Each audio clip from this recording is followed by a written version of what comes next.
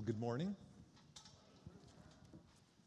or Saint Bana, or Dobre Utra, or whatever we want to say. Yeah, I want to share a little bit of my heart, and then I really want to give us time to actually pray. But sometimes to actually pray, you need to hear a little bit of someone's heart or know who they are. So the reality is a lot of you don't really know us, so we're going to give a short introduction. We live in Russia, in Siberia. So I want to break your guys' stereotypes. Can you get a picture up here of our Russian friends? Yeah. That looks like what you think of Russians, right? This jacket that I'm wearing was probably not also your typical what you would think of as Russian. We live in a place called Buryatia, home of the Buryat people.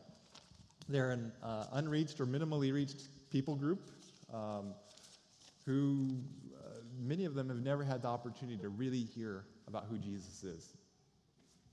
And so that's why we're there. The Buryats have a really interesting history in that a few hundred years ago, Tibetan Buddhist missionaries came into the area, and they brought with them Tibetan Buddhism. And that really took root in large portions of the population. And that creates its own issues. But before that, they had this shamanist religion that really is very similar in a lot of ways to some of the Native Americans. In fact, they say that the religions of the Native Americans here, it came from Siberia. So they have gods or spirits in the mountains, in the river, the lake, the whatever, holy places like that. But what's really interesting is you go further back into their history even than that, and they have this story, this legend of there being this really powerful God that was above all the others, that created everything. But they feel like they can't actually know that God. And so our heart, as we've gone there, is actually to help them know, no, they can know that God. That Jesus is that God, and that their stereotype that Jesus is the God of the Russians is not really accurate. That Jesus is actually their path, their opportunity to know the God that created them so long ago. And that God loves them too.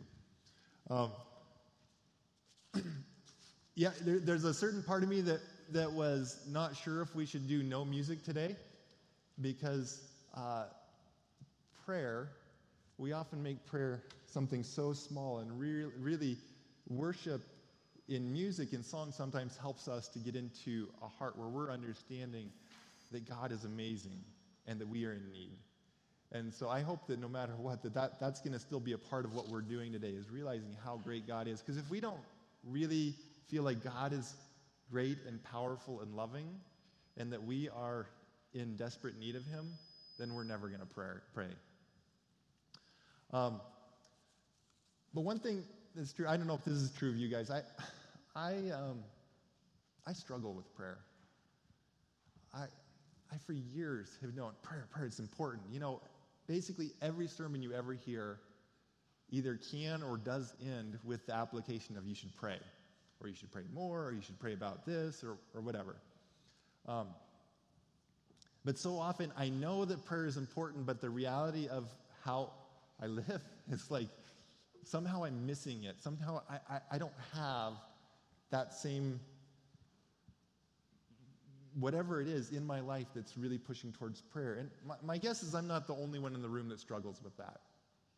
I think some of it is with our culture where, and I grew up small town.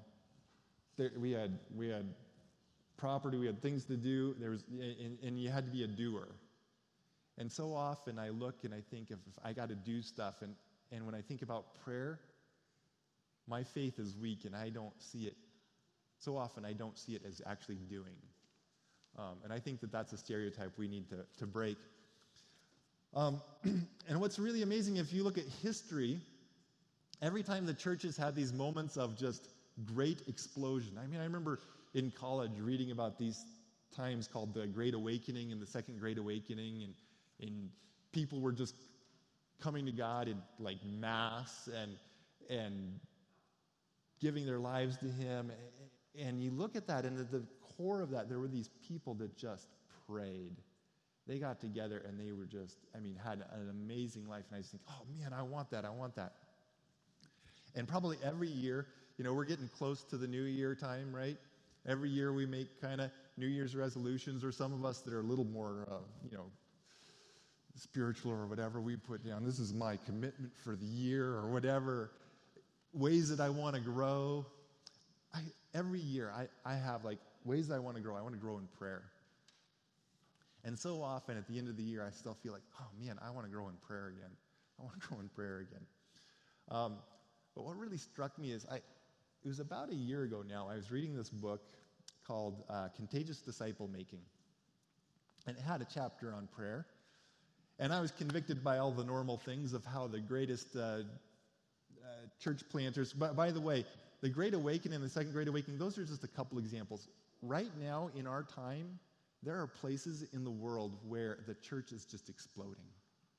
God is moving in absolutely beautiful, amazing, stunning ways where people in mass are coming to know Jesus. But what was interesting is all those places where that's happening, yes, there was the pastor and the church planter and the missionary and the different people like that had these amazing prayer lives where they're spending 3 hours a day in prayer. And I'm always like, 30 minutes is not too bad, right? But what really struck me beyond that was that everywhere where the church was just having this amazing growth, there were literally thousands, tens of thousands usually, of people praying for that group of people or for that city or for that area. And I was struck by how seldom I'm calling other people into prayer. And so that's part of what we're going to do this morning. That's why I am really glad that we have the opportunity to lead you guys in prayer this morning, because this is a powerful, amazing thing. And we actually have the opportunity to see God work. But one part of what we want you guys to pray for is to pray for the Boreat people. And again, how are you going to pray for someone you don't know? And so I'm actually going to let Jamie talk now and let her introduce you to some of our Boreat friends. So we recently moved to a village this summer, and one of our prayers early on was that God would help us to meet people. And the very first day, our kids met a bunch of neighborhood kids and developed friendships with the neighbors throughout the summer. But another way that God answered that prayer is that we discovered that people have to walk a really long way to get to the bus stop. And so I started offering people rides as I would drive past them, and lots of people took me up on it. And so it was a great way to get to know our neighbors and have conversations with them.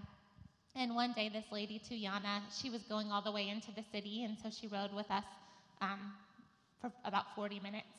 And she was saying, oh, my daughter, she just sits at home bored all the time. I should send her to your house.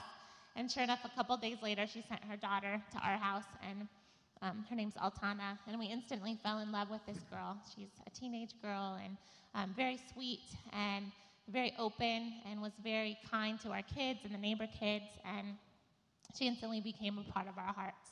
And a couple days later, it was about 5 a.m, and we didn't have heat yet in our house. And I felt like God was just saying, come and get up and pray with me. And I thought, oh, my bed is so warm and the house is so cold. But I trusted that God had something really good. And so I got up and started praying. And this girl came to my mind, and I started praying for her. And what came to my mind was that we were supposed to invite her to this Christian kids camp. And I felt a little nervous about it because we didn't really know her family that well yet, and we just moved to the village, and I didn't want to freak everybody out. But it was still on my heart to pray, and I mentioned it to our kids that afternoon, and our daughter Annika was so excited she just ran over to Altana's house right away and invited her to this camp. And because we'd already met her mom, giving her the ride to the city, she was very happy to send her daughter to camp. And so she went. And it was that week that she first heard about Jesus, and she read the Bible for the first time, and she prayed for the first time. And after that camp, her mom told me that she'd read the Bible until 2 a.m.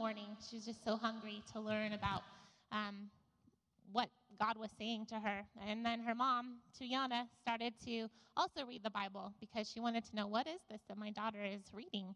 And I started up with another lady a Bible study for ladies in our village, and they started coming to that and started coming to our home group. And it's just exciting to see how God already made some connections early on at our time in the village. And then another story I want to tell is about this guy, Arsalan. And we have an English club that's, it's a way that we can share about Jesus with people but be legal, because there are a lot of different laws in Russia now. And so we study the Bible with people and have discussion questions. And this is one of the guys that would come to the club. And Leaf invited him on a hiking trip. And for Boreats, it's really important to be in nature. It's a really beautiful way for them to just feel connected to the spiritual world. And so as they were hiking, they had lots of amazing conversations about God and around the campfire at night. And on the day that they were supposed to summit, it was really cloudy and gray. And so this group of guys, they stopped and they prayed specifically that when they got to the top of the mountain, that the clouds would clear away. And sure enough, as you can see, when they got to the top, immediately the clouds cleared away and they could see for miles, and it was sunny and beautiful. And Arsalan, he just was amazed. He said, "This is what we prayed. Your God did this." And when they returned home on social media, he told all his friends this story about how God had cleared the clouds on their hike. Another story is about our friend. This is my friend Asya. We met her at the market in Russia. We like to drink something called kvass. It's fermented bread water. And we would go to her every day in the summer, and soon became friends with her. She came to our home group, and we went and visited her in her village. And she has a daughter who was 6 at the time. It's the next slide. Who got very, very sick. And she was bitten by a tick that carried the encephalitis virus.